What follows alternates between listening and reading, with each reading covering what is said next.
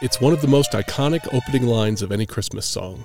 So common, in fact, that it's often mistaken for the song's title. Chestnuts roasting on an open fire. To many, the warm tones of Nat King Cole conjure instant Christmas nostalgia. Recorded in 1946, not long after the end of the Second World War, Cole's song was initially rejected by Capitol Records because they didn't think Americans would want to buy a Christmas song by a black artist. Later that year, Cole had a major hit with the song I Love You for Sentimental Reasons that helped smash the color barrier, and fans wanted more. The Christmas song was released 6 weeks later. Nat King Cole recorded 4 versions of this song, and it endures today as a timeless holiday classic. Join us here on Tinsel Tunes as we discuss the Christmas song. Their eyes all aglow, we'll find it hard to sleep tonight.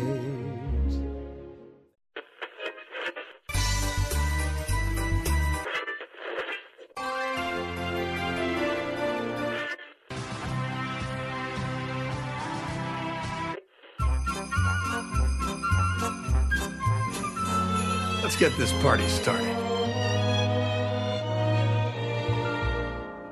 Welcome to Tinsel Tunes, the Christmas music podcast.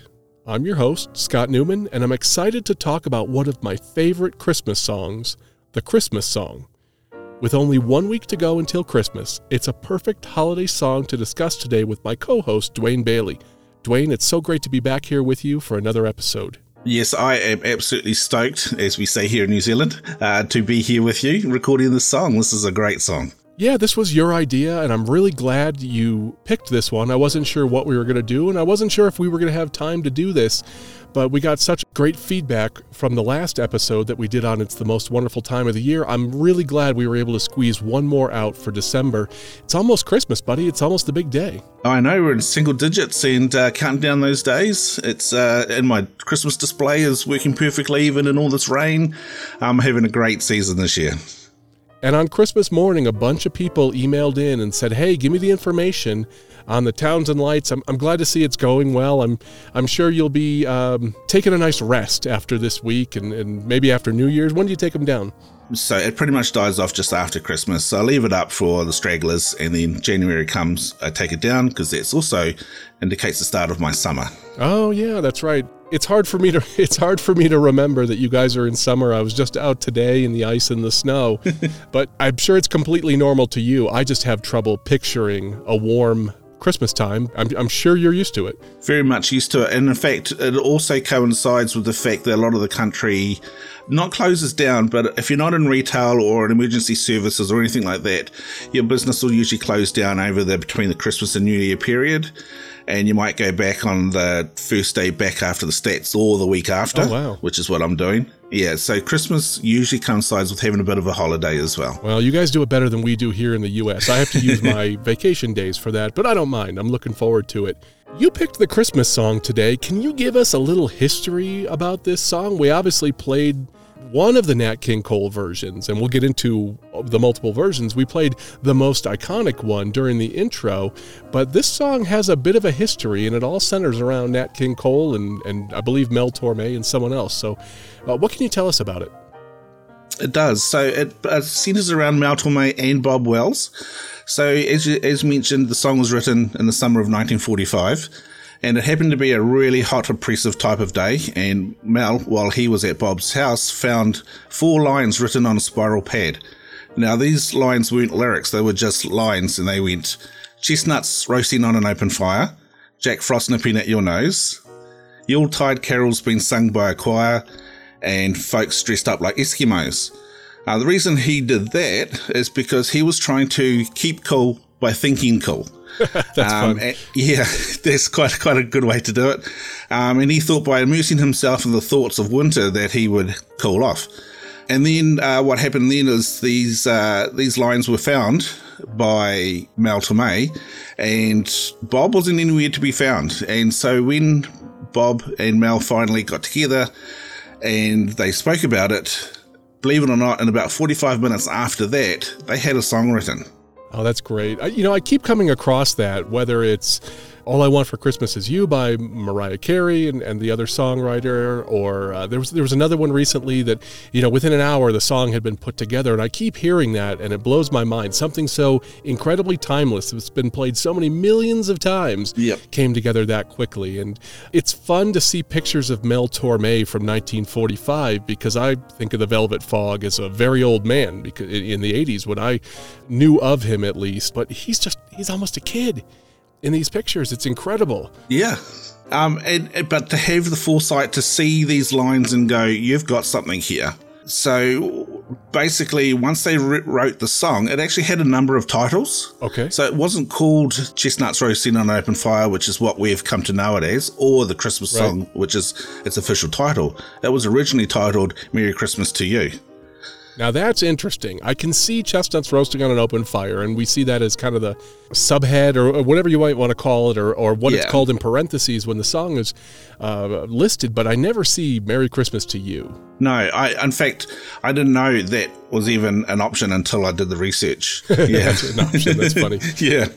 Well, how did the song fall into the hands of Nat King Cole? Well, there's a couple of stories. So I ended up listening to a audio of Mel Torme's son, and he told the story that once the song was written, they very excitedly and almost immediately knew they had a hit on their hands. Okay. So they rushed it over to Van Houston Publishing, who pretty much dismissed it by thinking no one would ever want a song that is only popular once a year. Okay. Good foresight there. Yeah, yeah, exactly. Feeling dejected, they took the song that same day to the house of a certain singer called Nat Cole. All right. What happened then? Well, just on the flip side to that, the other story goes that he heard it being played on a jazz piano in a jazz club by Mel Torme. Oh. So I've taken this one because it came from James, his son. So the other one could be completely true and this one could not be, but it might be apocryphal. It's a fun story no matter what. I think it's the closest source. Right. Yeah, it's the closest source. So they played that song. And apparently they only played it 1.5 times. And then Cole said, "Stop everything. That's my song." Oh, that's great. Whether that's true or not, it's a very fun story. Yeah, exactly. Well, I like to think because it came from James that it's got to have some truth to it. So that's the thing with the internet. And when you research, you end up with all sorts of information and you just got to try to filter out what you think is correct. Yeah, exactly. These aren't first sources. If it was his son, that would be considered maybe a second source. But obviously, Nat King Cole recorded it. He did. So when did that happen? The year later, so 1946, he recorded it with his trio. So that was guitarist Oscar Moore and bassist Johnny Miller. So it's just the three of them. It's fun to think of a trio. I've mentioned this on other podcasts, and I've mentioned it to you, how much I love cocktail jazz or lounge jazz, where it's a very small group. It's usually a piano, a bass, and usually an upright bass, and some percussion. And if it is percussion, you can tell me what the kit would be called when it's really just a snare and a cymbal and maybe something else. It's not a full drum kit, right, in those cases? No, it's usually called a cocktail kit. Oh, well, there you go. Yeah, in fact, one of the most popular in quotation mark cocktail kits would be from Stray Cats. The drummer used one there. It was an upright. He stood up and the bass was actually upright. And he had a snare and then the cymbals. But yeah, cocktail kits are usually quite small and very stripped back. And they often play it with a brush too? Yeah, brushes or hot rod sticks. I don't know if you've heard of hot rod sticks. No, I've never heard of that. So think of it just like 10 to 12 little strands of bamboo, and then they're strapped together on one end as the handle and a little bit loose on the other end. So they're not a solid hit like a stick. Okay, that's very cool. So the song was recorded in 1946, but that's not the version that we know today, or if somebody said the Christmas song, it's not the version they would expect to hear. I did bring a clip, so let's play that.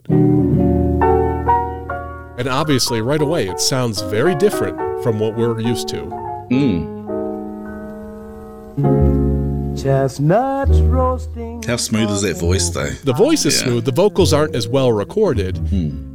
It feels a little more raw, but it's also a little bit amazing to hear it. It gives me chills to think about really what this became. A legacy is basically what it became.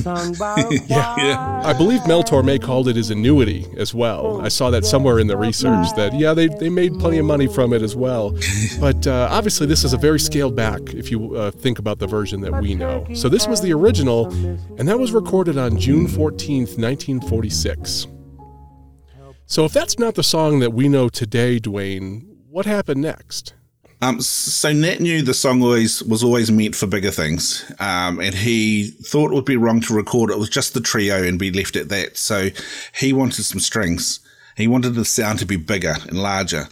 So Nat and Mel, who had the same manager at the time, went to Capitol Records and begged to have a small string ensemble, but their response was a blatant no strings. Do we know why? Was it a cost thing, or just they didn't want to pour the money and the time and the effort into it? No, but I'm thinking they maybe just thought, look, this is just a Christmas song. People aren't going to hear it once or twice, and that's it. We don't want to invest time or effort. That's what I think. But I would have loved to be a fly on the wall just to know what the real story was. Yeah, but, we know what we know about it.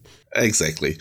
But Nat eventually got his way because in a very rare display of frustration, he put his foot down and sort of raised his voice a bit and demanded that he get what he wanted. Okay. And they did cave, and they let him have a small string section. As I mentioned in the intro, Nat King Cole did have a massive hit the previous year with For Sentimental Reasons, and it was huge, and I think it surprised a lot of people. So maybe that's how he got his way, to say, look, this is what I want, and kind of threw his weight around a little bit. I hope that's what happened.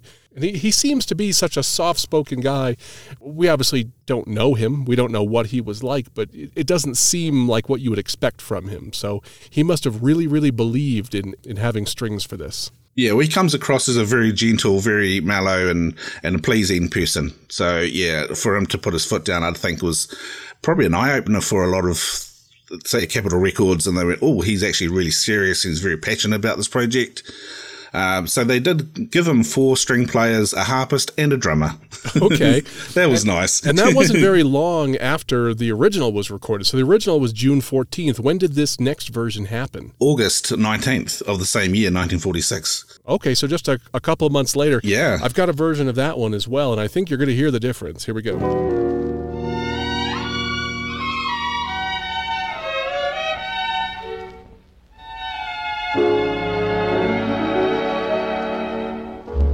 Chestnuts roasting on an open fire. And already we hear an amazing difference from the first one. Yeah. Now, I liked that little piano and cocktail jazz setup, but this is coming closer to what, in my mind, is the Christmas song. Exactly. Yuletide carols being sung. We should still mention, though, this is not the version. It's not until we get to the 4th that we get to what we would call the definitive version. Exactly.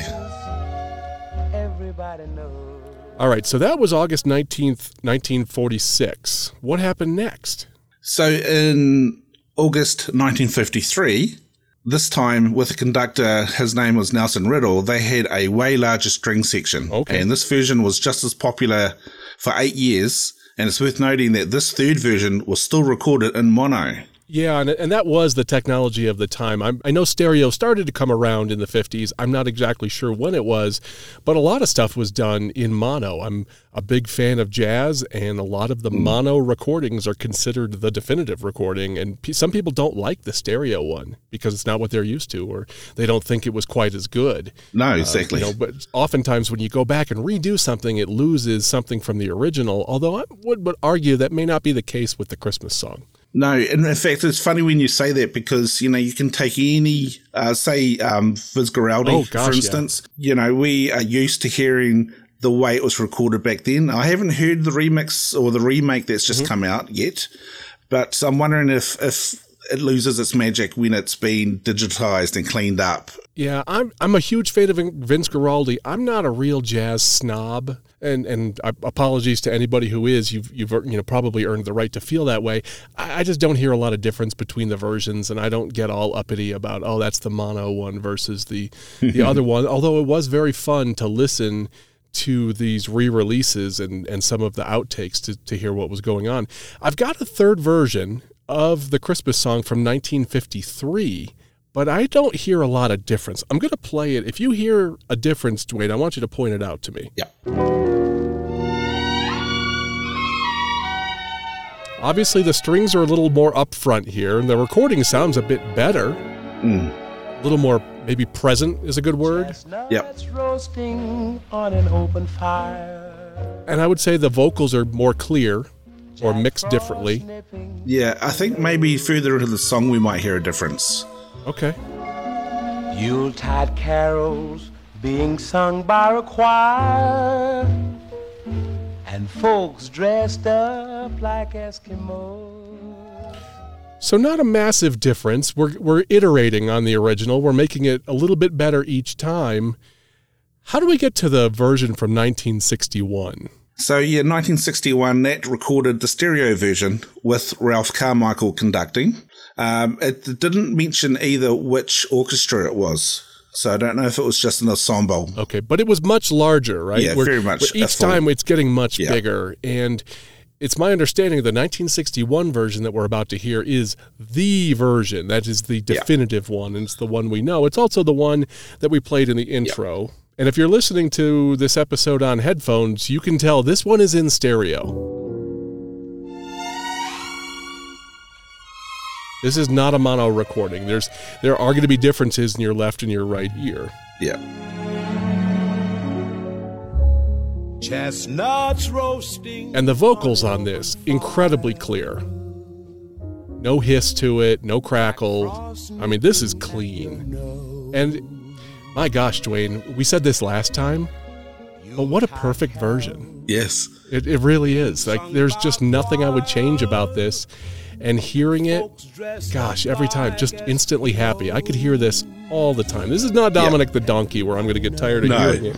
You can keep playing it over and over for me, and I'm going to love it every single time. Yet, I don't hear it on our radio stations. It's just not in the playlist. Oh, that's interesting.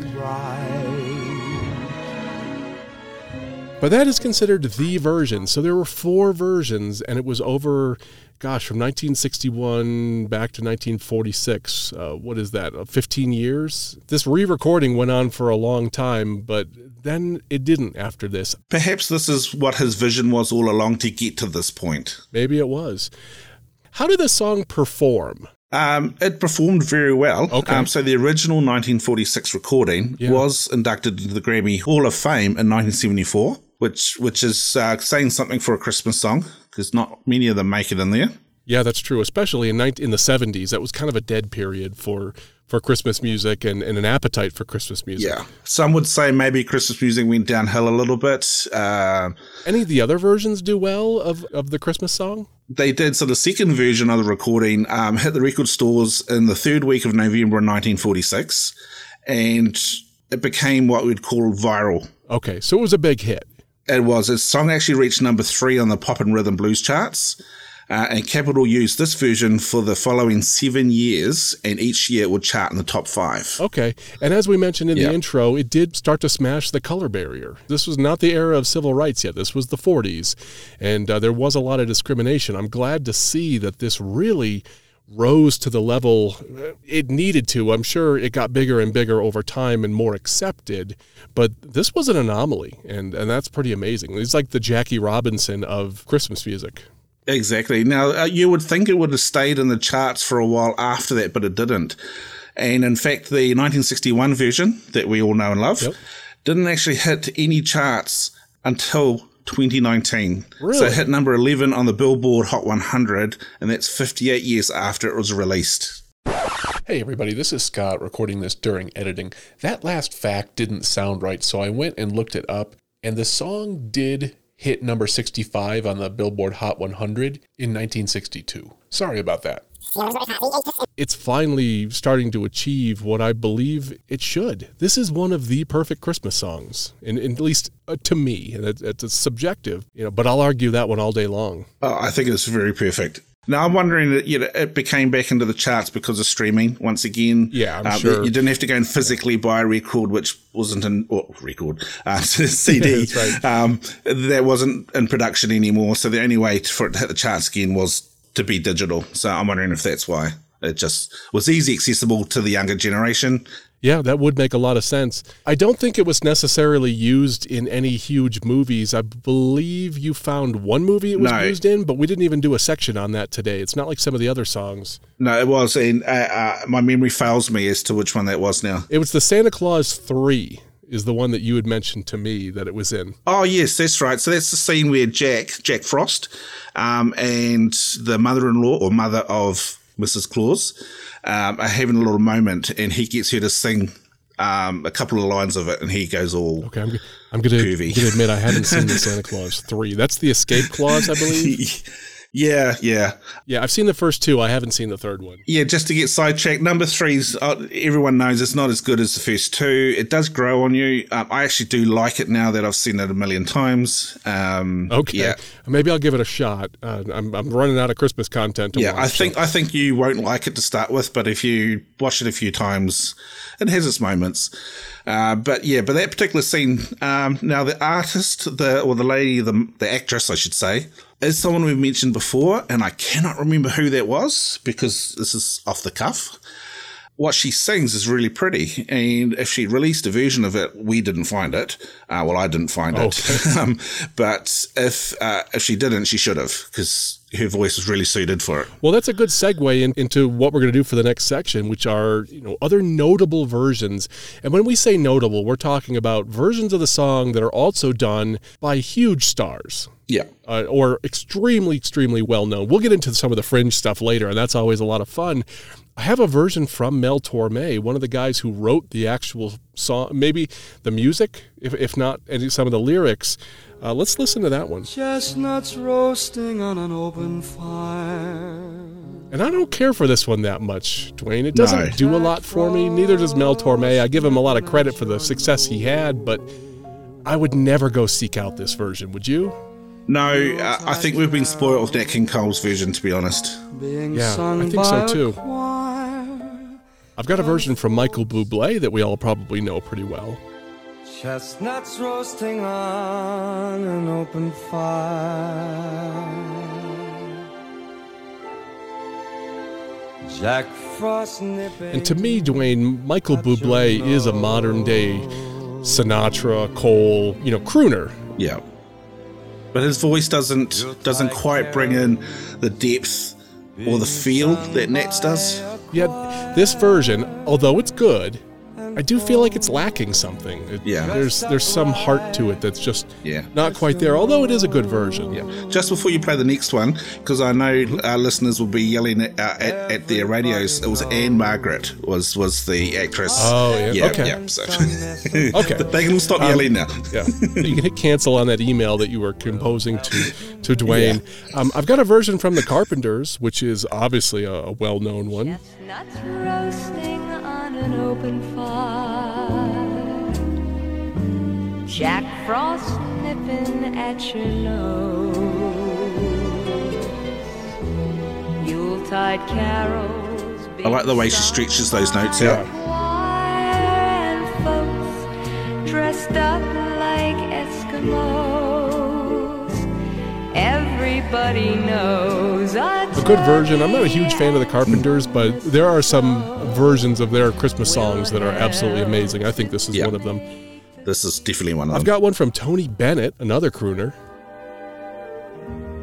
Chestnuts roasting on an open fire. And I'll give Tony Bennett a lot of credit. Just, again, not a version that I just think is that great. I do like the instrumentation in this one, though. It's very upfront. It is. Being sung by a choir and folks dressed up like Eskimos. There is another version by Ella Fitzgerald that I would call a notable one, but spoiler, that's going to be my pick later. Okay. I've got some duets that were done with Natalie Cole. Now, Natalie, the daughter of Nat King Cole, I don't know a lot about her. Do you, Dwayne? I don't have any biographical information about her. I know she passed in 2015. Yeah. So she did have a very long career, and she was very popular as well. Except for a couple of 80s pop hits, she wasn't on my radar. Yeah. Yeah. So, Dwayne, I would say that a really notable duet with Natalie Cole would be with her father, Nat King Cole. This was recorded in July of 1998 in Abbey Studios with the London Symphony Orchestra. I'm not sure you could get more, what's the word I'm looking for? Prestige, authentic, everything. Yeah, maybe. Let's play that one. Yuletide carols being sung by a choir, folks dressed up like Eskimos.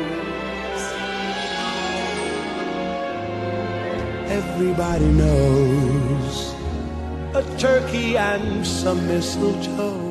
Dwayne, it's my understanding that this was after he passed, but they put the two together somehow? He had actually passed before this. This is one of those digital remakes. Oh, okay. Yeah. Do you have any feelings on that? I kind of feel like you shouldn't do that, but then again, we ended up with something that's really beautiful out of it, so who am I to say? Yes. Very similar to what Michael Bublé did with Bing Crosby. Oh, I like that. That's a good one. White Christmas, yeah.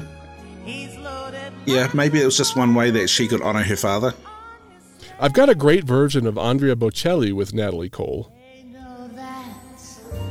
Santa Claus on his way.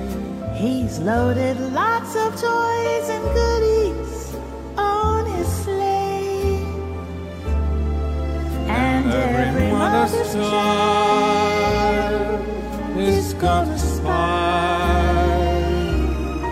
to see if reindeer really know how to fly. And Bocelli, obviously an incredible talent. I love his opera work and songs like Nessun Dorma or some of those, just absolutely beautiful. So I'm glad this one exists.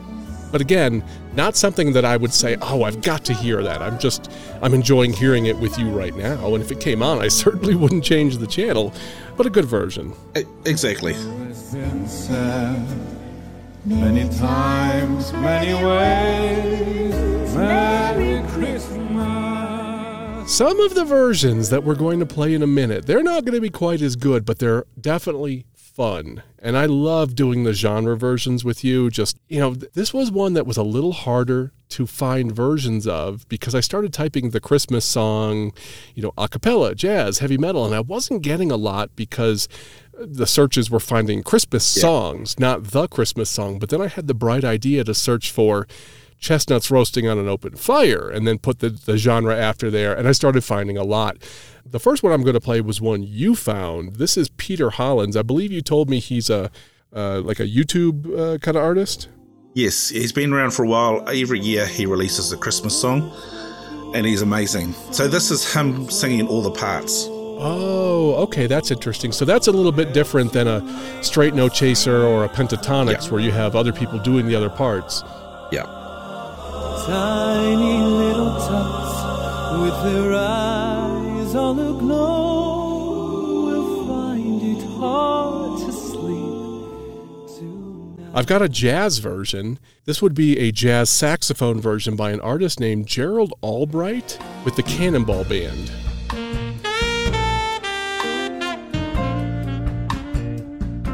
I love smooth jazz as Christmas music, whether it's Kenny G or John Tesh or Dave Koz. I think it's a style of music that lends itself well to this kind of playing, and I don't have any problem with it.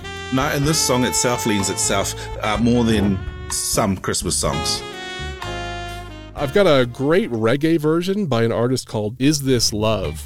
They know that Santa is on his way. He's loaded lots of toys and goodies on his sleigh. And every mother's child is going to spy to see if reindeers really know. I think reggae music is fun, and I think Christmas music is fun, so the two just taste great together to me.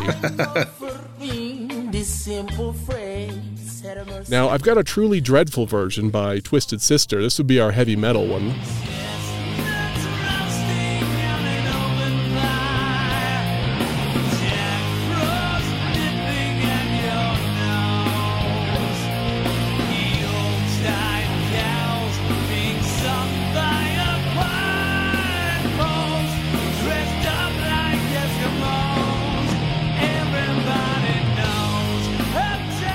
I've got a beautiful country version by an artist named Teddy Swims, who to my understanding is another one of those YouTube type stars or stars that gained popularity on YouTube. Yes, not an artist that I know of, but it is a nice version. Chestnuts roasted on an open fire, Jack Frost nipping at your nose, Yuletide carols being sung by a choir. I only know of him because Jay and I featured something from him on Jingle Jank once, and people wrote in and said, "Oh yeah, Teddy Swims is legit," and I would say, yeah, he's legit. Yeah. I've got a chiptune version, our obligatory chiptune version.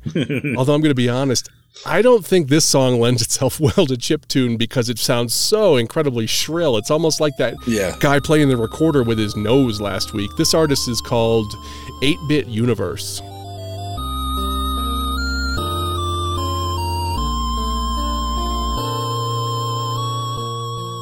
I didn't find a lot of other versions, Dwayne, but I found a string quartet, and I just thought that was kind of interesting because I don't hear a lot of... This artist is called the Wedding String Quartet.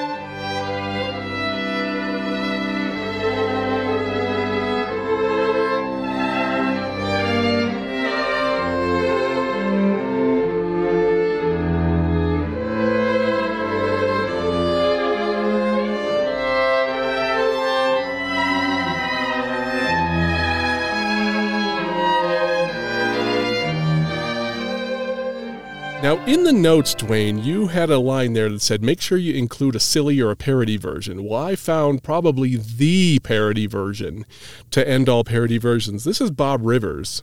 This is Chipmunks roasting on an open fire. This is the first time I'm hearing this one. Fire.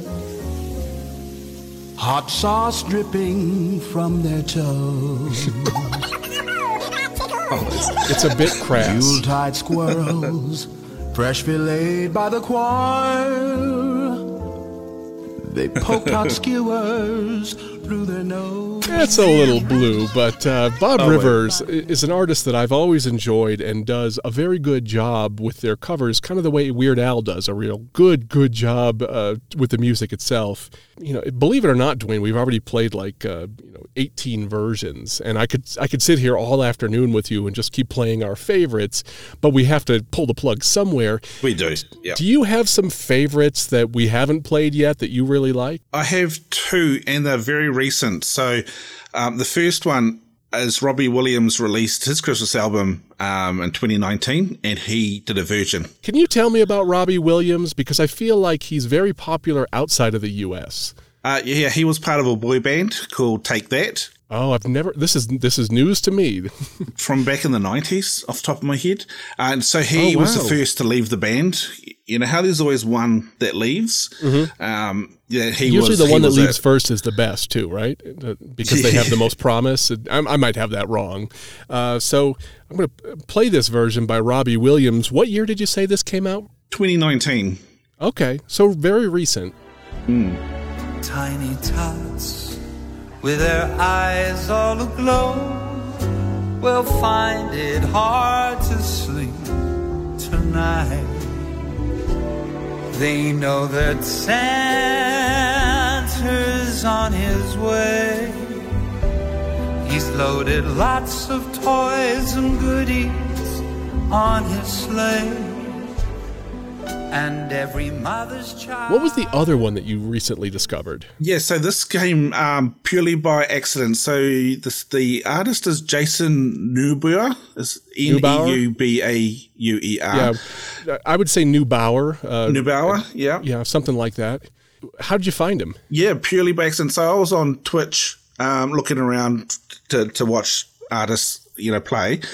And he's a guitarist, and he just happened to be playing another Christmas song at the time when I clicked into his stream. And he then also played this one as part of the stream, and I fell in love with it straight away.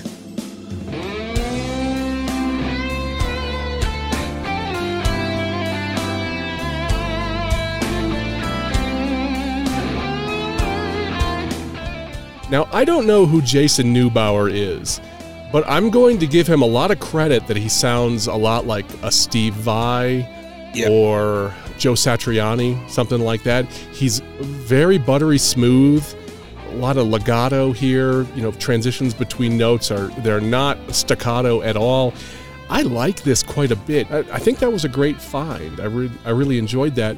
You asked what my favorite version was, and it's not one that we've played yet today, although I did mention it in the notable versions. It would be Ella Fitzgerald. Chestnuts roasting on an open fire, Jack Frost nipping at your nose. And it never fails, Dwayne, when I hear a beautiful female voice singing, I say, is that Ella Fitzgerald? And almost always, it's Ella Fitzgerald. Yeah. I do like the kind of lounge feel that this one has. There's some marimba, I think, in the background. It's not your strings and your piano like a lot of the other ones are, and obviously it's got Ella Fitzgerald's voice, so this would be my favorite. What I like about that one in particular is its very classic structure in the vocals. So it's unlike, say, Mariah Carey or Ariana Grande, where they do all the gymnastic vocals, they're all over the place. It's just very subtle, very mellow, and I like that. I think mellow is the word there, because I can listen to this one at 9, 10 p.m. at night. I'll have a whiskey, listen to some Christmas music, and I really enjoy that. But listening to Mariah Carey, it's not going to be very soothing to me. She's obviously an incredible talent, but I don't like those giant jumps and the real high notes and the belting. It's not at 10 p.m. And Ella Fitzgerald, she always does it for me. Exactly. So, hats off to you, Miss Fitzgerald. Beautiful. Good choice. Well, that was our take today, Dwayne, on the Christmas song. I'd be shocked if there aren't listeners out there saying, dude, you missed it. You missed this version, the X version, the Y version. And we obviously can't play every version under the sun. We'd be here forever, although actually sounds like a lot of fun to do, especially with you. So if you have a favorite version that we didn't do, write in and let us know. tinseltoonspodcast@gmail.com. I'd love to hear it. We should probably do a mailbag at some point, Dwayne, and get all of our critical emails together and say, hey, you forgot this. You didn't talk about this. You got this wrong. We're only human. We're not going to get it perfect, but I have so much fun doing this with you, Dwayne. I could do this all the time, and maybe sometime in January, February, we can find another song that we want to talk about. I can't speak for you, but I'll make the time if you can find some. Yeah, like I've mentioned before, I've missed doing the podcast, so I've absolutely loved coming back. Yeah, and I've missed hearing you, and it also just makes it a little more fun because you and I are on the same page when it comes to a lot of these songs, and it's been fun, and maybe we can do something in mid to late January. I've also enjoyed the fact that there's two of us. So when I did it as a solo host, it was fine. It was great. I enjoyed it, but bouncing ideas off somebody else as a duo or a trio. I would love to keep doing this with you at whatever schedule we decide, but let's not commit to anything. Yeah, we'll play it by ear. Listeners, thank you so much for being with us all year. I know I didn't get as many episodes out as I hoped to, but I still love that you keep coming back and you keep writing in and saying what you'd like to hear. So let's keep taking this journey together in 2023, and I hope you all have the merriest of Christmases and a happy and safe new year. We'll definitely see you sometime early in the new year. I don't know what song it's going to be. I don't know when it's going to be, but you'll be as surprised as we are. I think it'll be the thing. So let me be one of the last to wish you a happy Christmas. Do you say Happy Christmas or Merry Christmas in New Zealand? We're pretty much a Merry Christmas. Yeah, we're a Merry Christmas here, too. I think it's kind of limited to the UK when they say happy, but let me say Happy Christmas, let me say Merry Christmas, and let me thank you for being here. It's been great. I'm also going to try something a bit different. All right, let's do it. So, yes, Merry Christmas to everyone, and of course, Merry Christmas to yourself. But I'd also like to say, now, if anyone here in New Zealand who is listening to this, I apologize for how I'm about to pronounce Merry Christmas in Maori. So, Maori is our Indigenous people, and their language is called Maori. I don't speak a lot of it on my day-to-day job, and they have their own version of the vowels, but it goes something along the lines of Meri Keri Hemete. I hope I got that correct. Mary Kamera Hete to you as well, Dwayne. That was beautiful. I love to hear these things, and I love to hear about different kind of cultures and how they celebrate and what they say. So thanks for bringing that. That was fun. Maybe you can keep bringing something each time, something interesting at the end. We'll all learn something. Yes, I'll also be learning something as well. All right. Well, Merry Christmas, Dwayne, and Merry Christmas to all the listeners out there, and looking forward to a great 2023. Yes, Merry Christmas, everyone. Be safe, be kind, and we will see you next year.